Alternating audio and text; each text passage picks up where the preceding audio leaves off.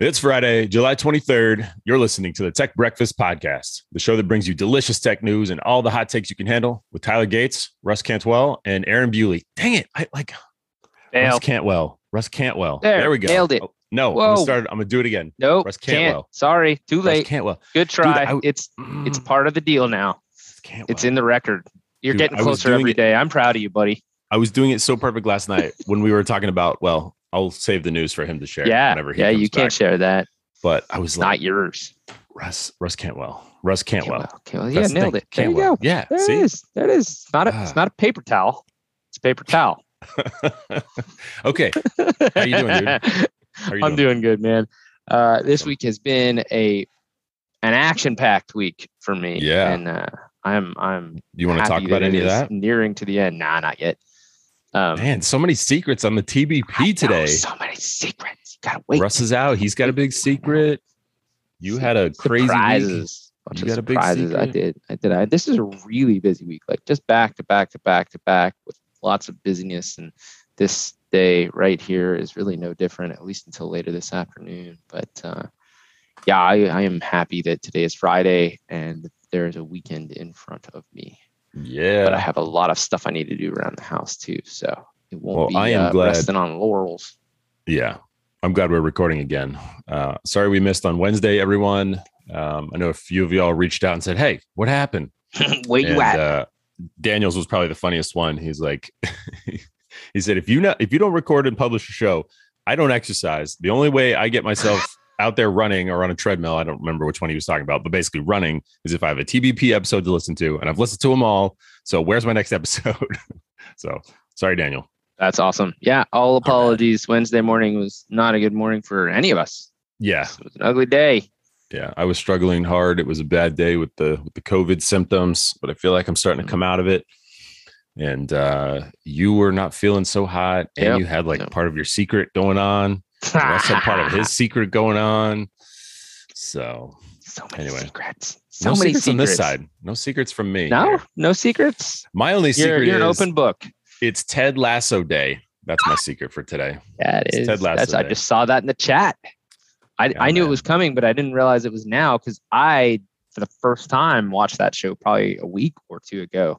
Yeah, which is perfect timing, by the way. It is always better to catch a show right before more of it is released / it's over. That's my real preference. Like the entire show and all of its recording history is finished and you're like discovering it. That's the best.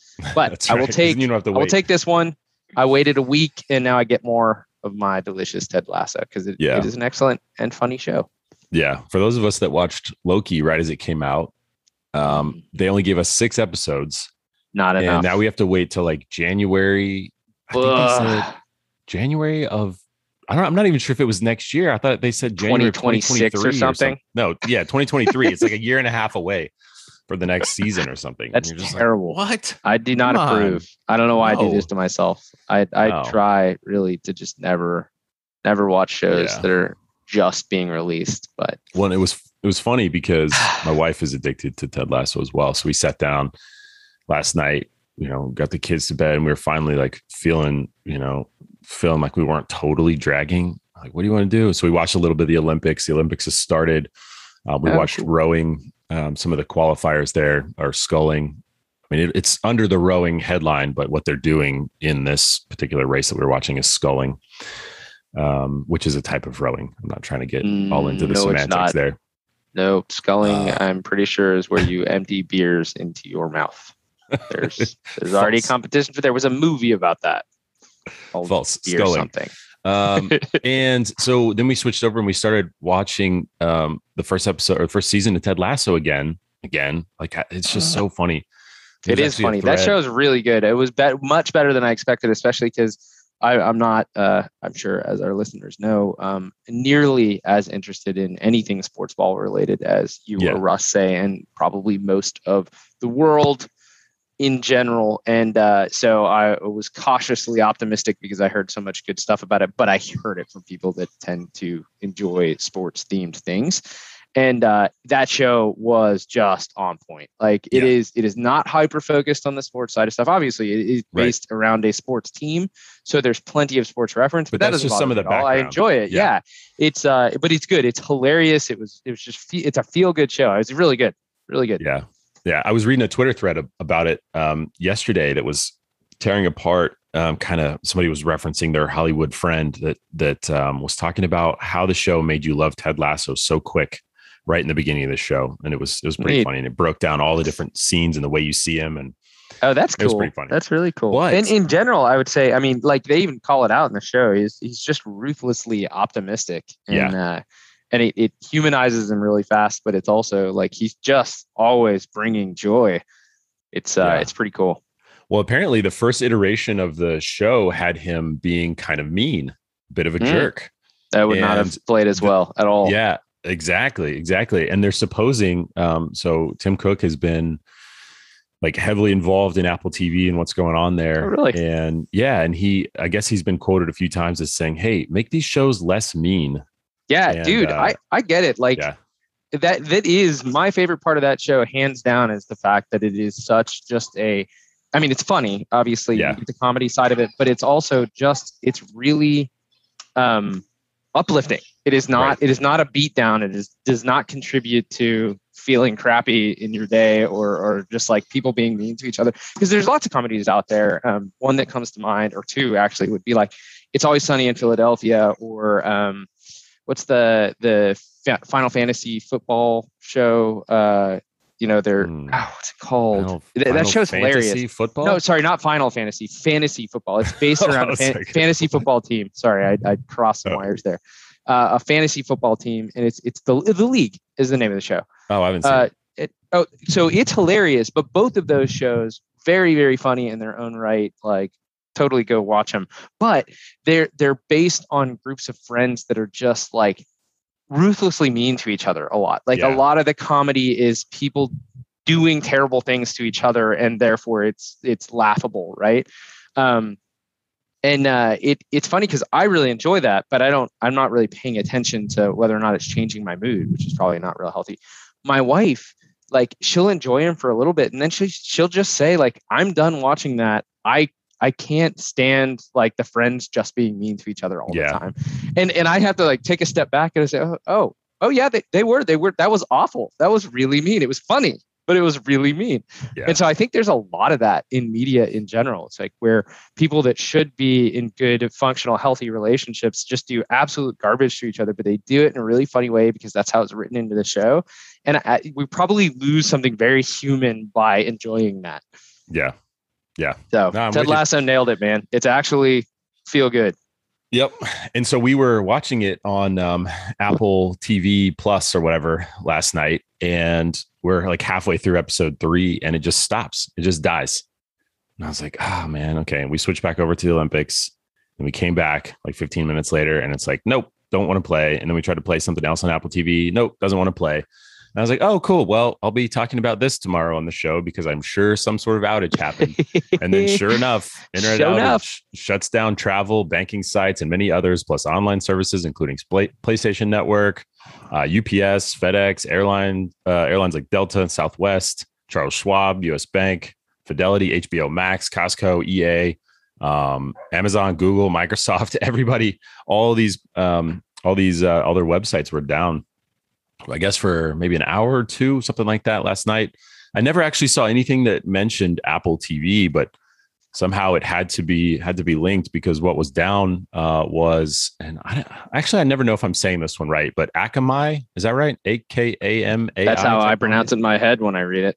Yeah, I've never heard anyone say it. I just read it. But anyway, it's a content delivery network, and they had like an Edge DNS issue, of course, right? And so addresses aren't able to resolve, and no one's able to get their websites or their content delivered to their streaming TV. So yeah, that's ugly. I didn't actually notice the outage. I saw a lot about it. I saw it talked about quite a bit, but I did not experience anything disruptive myself. Probably just a function of what I was doing that day, kind of thing. Yeah, I was following their Twitter, checking it out this morning a little bit. They're still investigating, trying to figure out what's going on. I'm sure, once again, it'll get blamed on, some intern changing a line of code or somebody tripping over a power cord or something like that. But what are these things really? Well, you joke about changing a line of code in an intern. There was another article, and I don't think I'll dwell on it because it wasn't terribly interesting. I didn't even put it in the show notes, but I saw something. There was an update to Chrome OS where a single character mistype led to people being locked out of Chromebooks after reboot.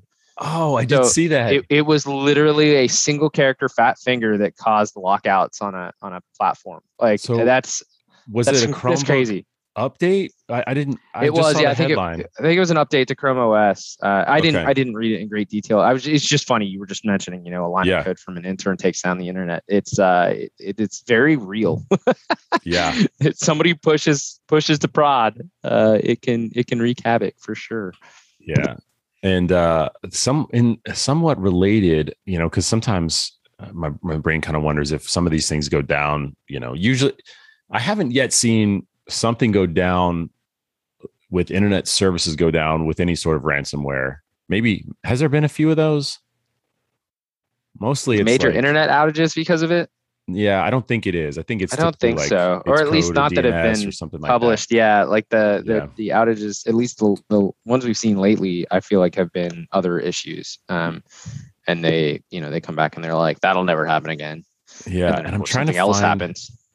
So there was a story that had me think. Kaseya. I don't know if I'm pronouncing that one right either, but Kaseya. I've never heard anyone say that one, but. They say they've obtained a universal decryptor for the REvil ransomware and is helping customers recover their data. That's good. I wonder if it's any good as a decryptor. That's something I've run into, just because of the industry that we work in. Customers get hit with this stuff, and it's happening a lot, and it sucks everywhere. Right. It happens, but even the ones that pay for the keys, the decryptors that they get are garbage. And so there's lots of corruption, and it's slow, and it's like, oh gosh, this is almost as bad as just not having access to it in the first place. I'm curious if what they got their hands on is any good at what it's supposed to do, or if having the keys lets them use more advanced, more capable tools, and they can actually decrypt quickly and with less damage. I don't know. Oh, okay. So I guess it looks like, as I read this more, it doesn't look like they actually have the decryptor. Well, I guess they have the key, but they don't have the actual encryptor. Okay. They didn't Okay, so it's not the decryption that they're giving. It's literally just a key generator. Then in that case. Yeah. Apparently, what they realized was, I accidentally just clicked the thing. Some researchers are propagating that since a large number of victims hit during the REvil Kaseya attack were hit with the same public key, only one victim paying the ransom will be enough to decrypt all victims. Let's talk about that. And they were trying to figure out if Kaseya had paid for, because they realized that, and then suddenly Kaseya had the key, so they didn't know if Kaseya had paid for the key or if somebody else may have paid the ransom for the key and gave it to Kaseya. Throw a honeypot out there and then pay a small ransom for the one machine. You got my desktop. Here's $15. Idiots. Yeah. Oh, that's interesting. Well, hey, here's something that's horrifying but makes a good segue. Researchers confirmed that they could replace neural network neuron nodes. So in an AI's neural network, like what the neuron portion, which I wish I had a diagram in front of me because I probably described it a little bit better. But they can replace them with malicious code. So malicious systems, basically malware, up to like 40% of the nodes in a neural network, in a particular neural network, which I lost my link here, so I don't know which one I'm looking at. But here we go. Basically, they replaced tons of the neural network's neurons, quote unquote, with malicious code, and it did not appreciably change the accuracy of the model. So the AI continued to do what it was supposed to do well, with a 93.1% efficiency, according to the article. Even with 40% of them knowingly trying to basically tear down, do bad things. Yes. So the model, it's called AlexNet, was the model, and it's 178 megs, right? And they replaced almost 40 megs of it with malicious code. It still did what it was supposed to do, and it just ruthlessly deployed malware. and any system that it was run on. And so the article, basically the summary, which is horrifying, is that this will be like the new de facto way of deploying malware, is to embed it into artificial intelligence and applications that are built on top of those neural networks and run with it. Are you saying that because then it's undetectable, because then the neural network still operates, but yeah, it's still basically you won't notice that it's doing it because it'll operate just completely normal, and so you'll find avenues into popular and widely used AI assist or AI stuff, and those AIs will unwittingly be propagating malware. So the quote at the end, it just says. Yeah, because it looks normal and it's doing what it's supposed to do, right? So I'm sure we're going to scan them. We're going to do all kinds of neural network vulnerability. Is this the script of Terminator 3? I'm trying to remember. I know, right? It's horrifying. It's the quote at the end just says, with the popularity of AI-assisted attacks will emerge and bring new challenges for computer security. Network attacks and defenses are interdependent, the paper notes. We hope the proposed scenario will contribute to future protection efforts. So basically, like, watch yourself. Your AI may look like it's doing everything it's supposed to be doing and be totally normal, but it might not be. It'll be interesting. But yeah, pretty sure that's hidden layers of AI behind Rise of the Machines. Stuff up. That's crazy. That's pretty crazy, huh? Okay. Yeah, there's some pushback in the article too. What I don't know who was being quoted, but it says, while this is legitimate and it's good research, that this individual didn't think that hiding whole malware in the distributed network or the DNN models offers much to an attacker. It's still a curious vector with as broadly as we're utilizing AI or AI assisted avenues for all kinds of stuff at this point, right? So, yeah. Thought that was pretty neat, pretty interesting. Do you want to play? We didn't do today's yesterday in tech history. Do you want to play Guess That Decade or Guess That Year? Let's do it. On a few dates. Okay, we'll move through these pretty quickly. But all right, this one is today. This one's July 23rd. The Commodore Amiga was introduced. Commodore introduces its Amiga personal computer, also known as the Amiga 1000 or the A1000, featuring a multitasking windowed operating system, color graphics, and stereo sound, among other features ahead of its time. Okay, so this is like not just a blue screen that tells you it didn't understand your input, so you think it's correct. Yeah, this Commodore. Actually has a GUI. All right. So Commodore GUI, I'm sticking with the 80s, best decade ever, as Russ would remind us, but I think later than I was originally going to guess. So I'm going to go with like 86, 87. 85. Good job, though. Close. That is awesome. That is awesome. In 1994, Byte magazine would write, the Amiga was so far ahead of its time that almost nobody, including Commodore's marketing department, could fully articulate what it was all about. That's awesome. Today, it's obvious the Amiga was the first multimedia computer, but in those days, it was impressive. Yeah, it was derided stereo sound. I mean, come on. Yeah. In those days, it was derided as a game machine because few people grasped the importance of advanced graphics, sound, and video. Yeah, for just basic Windows stuff. Yeah, no, that's incredible. That's crazy. And no, I had no idea. So I feel like we had a Commodore 64. I'm almost certain we did. Yeah. When I was young, it would have been when I was in Texas by then. So 4 or 5 years old. But its functionality was super limited, unless I could be totally wrong because I don't remember the model. I was too young and not interested enough. But I don't feel like it had all of those features. I feel like I was blown away when I just tried to type in a command and it didn't understand it and said that's not valid. And it's like, the machine is responding. It knows. Who be my friend? You be my friend. Okay. So also today, also July 23rd, guess the year, the first Ford Model A was sold to a gentleman named Ernst Fenning of Chicago, Illinois. What year? I always want to say 1920. Wait, Model A. Model A. I'm going to 20s. I can't. I don't know why my brain always goes to the 1920s when I think of early Ford. Yeah, 1903. Ah, man, I knew it. I was so tempted to go back at least one decade, but I can't. For whatever reason, I cannot place early Fords in like the timeline. But way off. Oh well. No worries. Let me see here. There was something cool that I thought. What was the 1903 Nobel Prize in physics? Some reason that popped up in my head.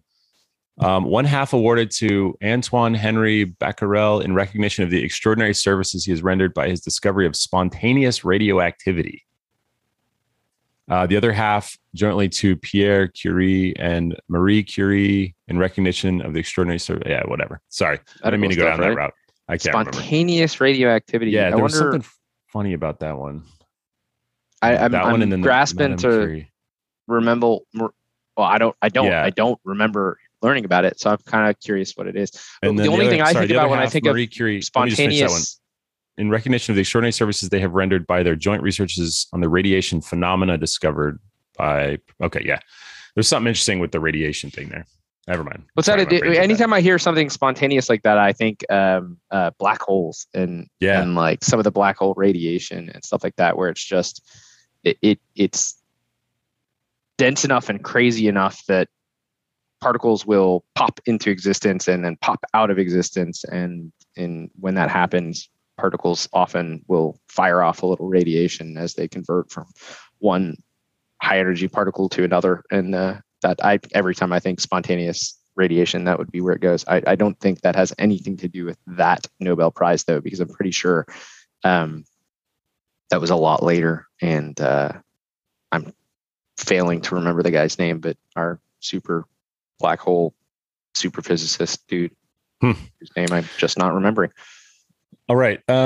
This one you got to get. Okay. You got to get this year.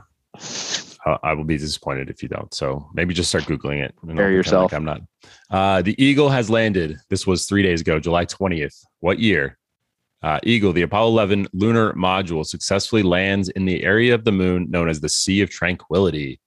Upon landing, Neil Armstrong utters the now famous phrase, "The Eagle has landed." About 6 hours later, while setting foot on the moon, because they landed, and then 6 hours later, he finally goes down the ladder of the lunar module.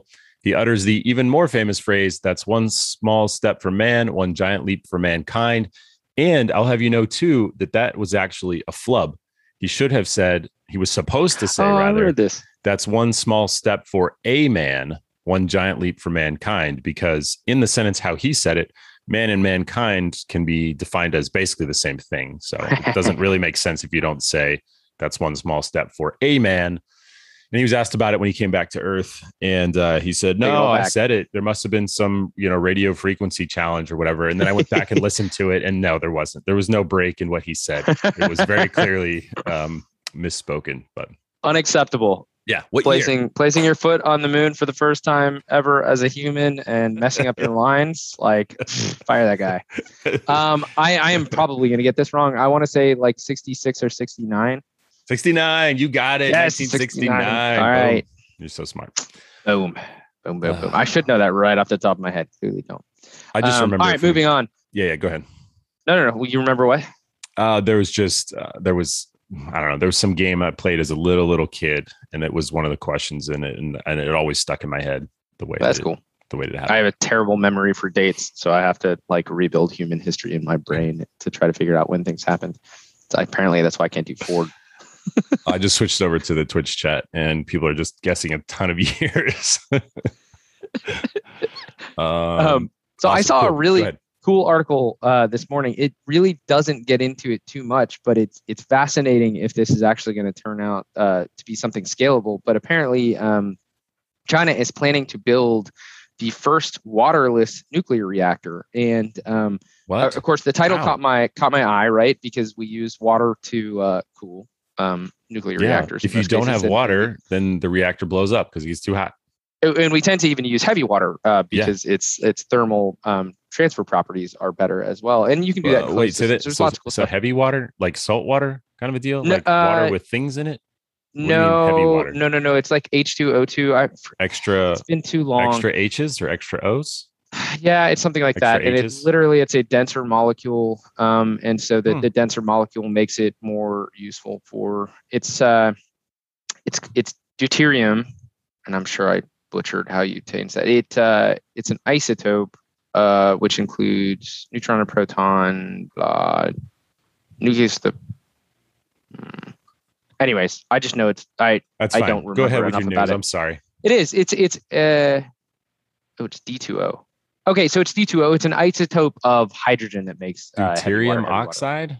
Yeah. As so instead of H2O, it's like it's an isotope of hydrogen, I guess, or is it an isotope just because it's with the water? Anyways, it is water. It is liquid, like you'd expect water, but the heavier hydrogen isotope is what makes heavy water as opposed to just it is. Anyways, it is commonly used next time I go to the restaurant. Right. It is. Like it is commonly still. Yeah, fizzy still. I'm sorry. I want to say it's toxic if you drink it. I don't know. I could be wrong about that. Anyways, I know that that's used in, or at least was commonly used in the thermal exchange side of nuclear reactors. And this is cool. They're using molten salt to transfer the heat. So I imagine molten salt. So they're expected to be safer. What's curious there is that when I think of something like salt, especially like a molten salt, which it's interesting because I've heard of this before. Molten salt is I believe they're taking advantage of phase change, or at least I would expect it to be, but I'm not positive because it doesn't really talk about it explicitly in the article. But it takes obviously a ton of energy to melt salt. And if they're cooling it to the point where it actually goes solid or maybe semi-solid, maybe it has a different phase in a certain pressure range. But yeah, they're going to use a closed systems with molten salt. That confuses me because it's powered by liquid thorium instead of uranium too. That's even more curious. So liquid thorium is the fuel. So they don't have enough. You're blowing my about mind, this here. Man. They're expected to be safer than traditional uranium reactors. Thorium cools and solidifies quickly in open air. Okay, so there you go. It's phase change.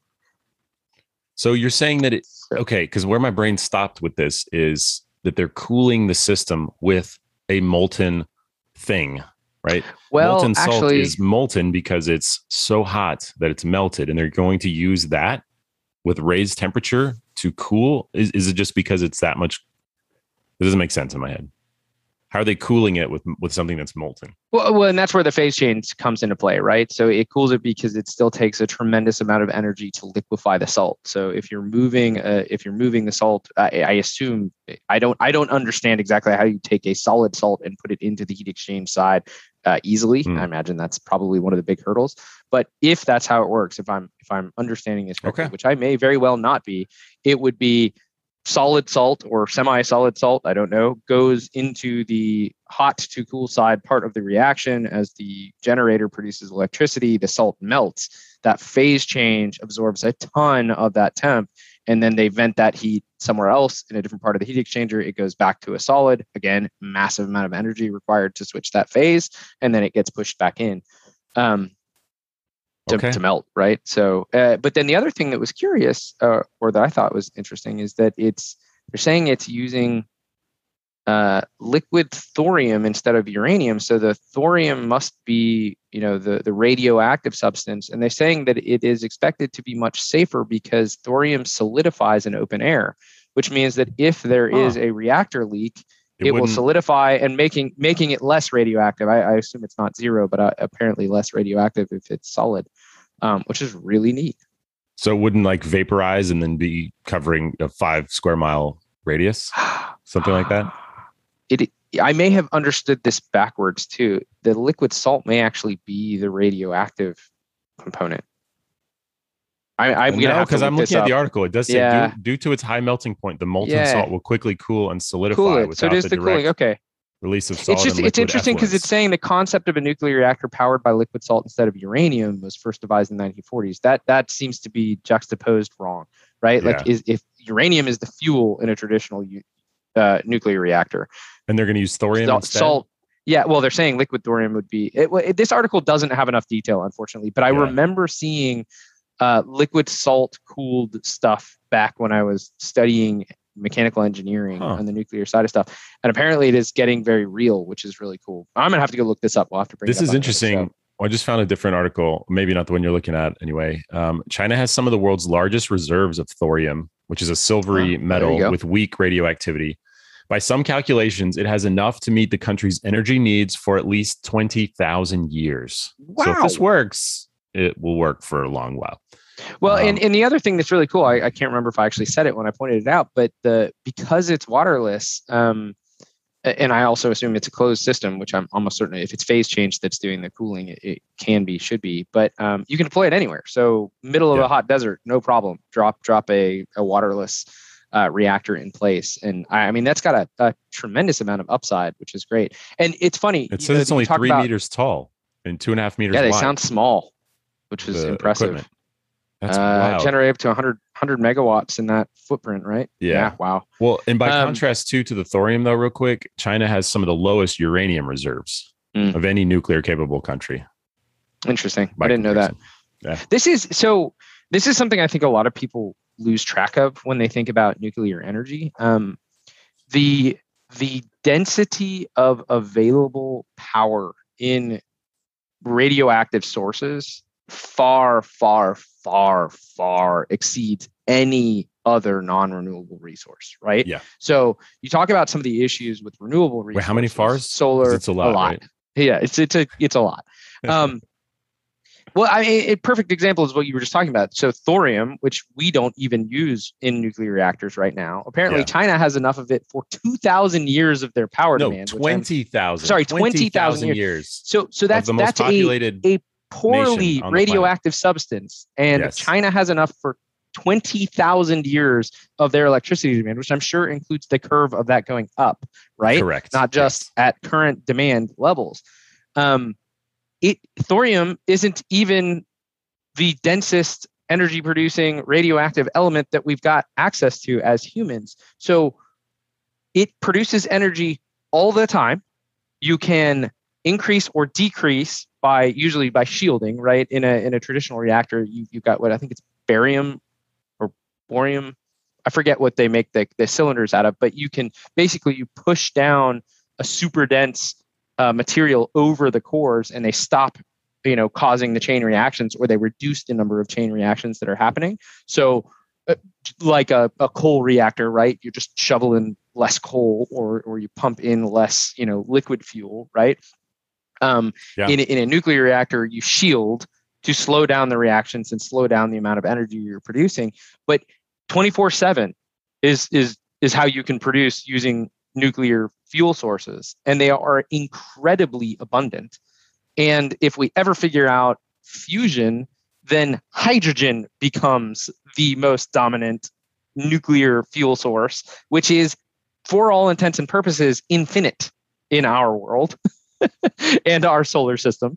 So I want to see more of this. I'm a big fan of nuclear power general, and I love that we can augment it with renewables. But having the ability to outproduce demand 24/7 with these kinds of technologies is still going to be critical, and it's so much cleaner than burning fossil fuels. It has such a tremendous smaller downside that it's really cool to see this stuff coming to be. Yeah, man. I'm pumped. If you just Google thorium, it will take you down quite a rabbit trail, whatever. So have fun with that today, but don't forget it's Ted Lasso Day. So, All right, I got 10 minutes left, and I got a call I got to jump on. What else we got? Good stuff. That is awesome, ARM announced that it is releasing flexible 32-bit processors, or natively flexible processors, like literally on bendy substrates. What? So they're going to be even more able to be embedded in doodads. So they're using a 7 nanometer process. So this is blowing my mind right now. How? But I don't know. I didn't even get to read the whole abstract. I still need to see like a bendy TV, like a rollable TV. Right? We're doing bendy processors now. Bendy procs now. Let's see. Blah, blah. It looks like it's developed with a metal oxide thin film transistor technology on a flexible substrate, which they call plastic ARM. Pretty cool. Okay, cool. The thing I got from it, because I didn't read this in great detail. Wow, that is a very long abstract. That might be more than an abstract. Does this mean I can embed processors on my skin now or something? Hopefully. And they can why move not? around? Sure. I'll say yes. I'm an authority now. What's the benefit of that, though? I have no idea. I just charge your phone with your fingers. Plastic ARM pioneers the embedding of billions of low-cost, ultra-thin microprocessors into everyday objects. Yo shirt's gonna have an arm in them. I guess it's That's going to have crazy. more than 2 arms in them. Not to knock people that have fewer than Shirt 2 joke. arms. Arm joke. Shirt joke. 2 arms. Oh my goodness. I had to go there. Anyways, thin Okay. film transistors sound pretty cool. Flexible substrates. I kind of can wrap my head around all of that. But a 32-bit ARM processor designed to be put in anything, making everyday objects smarter, such as bottles, like water bottles and stuff like that. Garments, yep. And I guess they're projecting that it is going to be able to be mass produced cheaply, because they talk about that a lot. I wonder how much like e-waste this is going to create. Yeah, because I get the impression when you get a cheap flexible proc, you put it in everything, and it just ends up piled up with all of the other things. There's reminds me of an article I was reading yesterday about what California is doing, where they are pushing very hard for this EV stuff, and now they're starting to see some fallout of the production of electric vehicles elsewhere in the world, and problems mining the resources they need to create batteries and all that kind of stuff. I'm super excited about EV, especially because what we were just talking about. You talk about electric production, the production side of EV. Like we have the resources necessary to feed an electrically powered world, and I think there are lots of good arguments for it, even if it's just quieter lawn mowing. I'm okay with that. But we got stuff we need to figure out with batteries, and we need to do it real fast. Obviously, everybody wants the cost to go down, the densities to go up, but they're not very clean. And they use a lot of rare resources, or at least they have for a long time. I mean, that's one of Tesla's big pushes, is to get cobalt out of their batteries, right? Yeah. We have to find ways to store energy that are cleaner and recyclable, or at least reusable in some way, right? Right now, I mean, think about all your double AAA D cell batteries that tell you shouldn't throw them away, and tell me how many times you've taken those piles to a proper recycling plant. Yeah, never. Sorry. Yeah, and that's the rest of the world too, unfortunately. Exactly. We just toss this stuff, and it's terrible for the ground. It's terrible for groundwater. Alkaline batteries. Think about the trillions of tons of alkaline batteries we've probably just tossed into landfills around the world. Correct. That's not pretty, especially if it becomes, I know they're not alkaline batteries, but think a Tesla's worth of battery cells just being trashed, because that's absolutely happening right now. I think that's what they're talking about. I think they've got piles and piles of batteries that are not cool, man. From wrecked Teslas or, dead or whatever. Sure. Anyway, running out of time here. What else we got to talk about? I think I'd be remiss if I didn't mention the fact that there was a big B-word event on Wednesday. The biggest thing that came out of that, there wasn't a whole lot of new things. The thing that most people, I don't want to say freaked out over, but really grasped or jumped onto, was the fact that Musk confirmed that SpaceX also holds Bitcoin, as well as he confirmed that Tesla has not sold any and they don't plan to. He also confirmed he personally owns Bitcoin anymore. Because I was pretty sure there was an announcement from Elon that said they did sell like 100 million worth or something like that. They bought $1 billion, they sold 100 million. I thought that pretty early, didn't it? Yeah, I don't know about that. I don't know it must have been not more, because I could have sworn that they actually stated that they sold some. I don't recall that. But anyway, he did confirm that they still own their, billion or whatever. SpaceX holds some, and then he personally owns Bitcoin, Ethereum, and Doge. Which credibility lost. Both creators of Doge Knife, by the way, are straight up saying this is a scam and it's a joke and it should not be seriously taken. Like I do not understand why he's playing that game. I think he's just a billionaire, eccentric goofball. He thinks it's funny. He thinks it's funny. At the point in his life, it's like, wouldn't it be hilarious if Doge became an official currency, right? That's just the point where he's at in life, right? He's doing so much that it's just like, I want some entertainment. But anyway, special. That's special. There's something else I was going to say about that, but I forget. Oh man, I got nothing. Doge, I think crypto's got a strong future ahead of it. I think very interesting things are going to happen. I withhold judgment on whether or not it's going to be widely adopted as a global currency, or partially adopted as a global currency. But I don't think Doge fits in there at all. No. And I think Elon's being a goofball with all of this. But he's certainly making it an interesting ride. Yeah. Yeah. So he said that Tesla, he says he feels like there's progress in his concerns around Bitcoin wasting energy, quote unquote. And he said likely Tesla will start exchanging Teslas for Bitcoin. And Again, Jack, they did that right at the beginning and then they stopped it, right? yeah, well, there's a huge backlash on Twitter. A bunch of people were like, don't you know that, I remember it. Don't you know that for whatever, we don't have to get into it, but they were talking about the amount of energy that it takes. It seems counter to what he originally started Tesla for. We talked about that, right? Exactly. I mean, one of the tenets is that ICE engines are bad, EVs are good, we are good, and then you go and accept arguably a dirty currency and then to do it. And then you had Jack Dorsey hinting at some sort of interaction between Bitcoin and Twitter. Not that Twitter would buy Bitcoin, but there would be some sort of commerce capability of Bitcoin on Twitter or something like that. So he didn't really talk about it. He talked more about Blue Sky and the initiative there with the decentralized social media platform. He said, I'm putting all my weight behind that and all my weight behind this hardware wallet under Cash App. Is that right? Oh, yeah, no. cool. Is it Cash App? Square? No, Square.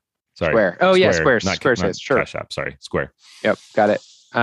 Yeah, no, that makes sense. That's neat. Obviously Blue Sky stuff, that's going to be absolutely fascinating. I think it's super important. We talked about that in great detail. I wonder if Twitter is going to implement stuff like Reddit has had for a long time, the ability for people to sort of deploy bots and stuff like that. And cryptocurrency lends itself very easily to doing rapid transactions between people. And so on Twitter and most of the crypto subs, I won't say all because I don't even think I subscribe to all of them, but in most of them, they have stuff like tip bots for Nano and ADA and Cardano, or ADA is Cardano. But you can send small amounts of crypto. I suppose you can do large amounts too, but you can easily transfer between members of the community cryptocurrency through the platform, which is interesting. I wonder if Twitter's going to do something like that, or if it's less, I don't know, social. I don't even know. Yeah. There's 1,000 things they could do. I'm just wondering if it's going to end up looking like that. Yeah, and they're cracking into it. I mean, you go look at Square's careers page, and there's like 3 or 4 project manager things specifically around crypto. They're trying to look to hire. I don't know why you would do that with Bitcoin. I hate to rag on Bitcoin because I still think it is the pioneer. Not I think it made all of this happen to some extent, right? But you don't know why you would do what with Bitcoin? Like small transactions with Bitcoin is not really pretty, right? Like the more it gets adopted, the more expensive those transactions are. If you want to send somebody 25 cents as a high five, you're going to spend $18 to transact it. That's absurd, right? Correct. So Bitcoin, especially as it's being used heavily, makes very little sense for small transactions. Yeah, it's mostly around buying a car or buying a house. Sure, something where think like wire fees. Right now, when we make big money between banks, it's slow and it costs $35 or whatever your bank. Or paying your credit card debt. If you did it with Bitcoin, it would cost $18 to move $2. It'd cost $18 to move $3,500 or $35,000, right? And it would be much, much faster, instantaneous compared to a bank wire, and it would cost less. Plus, there's no intermediate. Like there's definitely advantages to Bitcoin over something like a wire. But there are other much less expensive, faster, just sort of cleaner, small level. Like Bitcoin would never replace something like Venmo, as an example, right? So yeah, I agree. Or at least sorry, I got to go. There's a lot more we got to talk about. I got to jump. Absolutely. To a call. But that's it. That brings another Tech Breakfast podcast to a close. Thanks for listening, everybody. We had a great time. Hope you did too. Have a wonderful weekend. Thanks for listening. Thanks for subscribing. Thanks for sharing it with your friends. We'll talk to you Monday. Maybe you'll get to hear about our big surprises. We don't know. We just don't know. Booyah, Grandma. Can't wait. Yes. Oh, yes. See ya. Bye.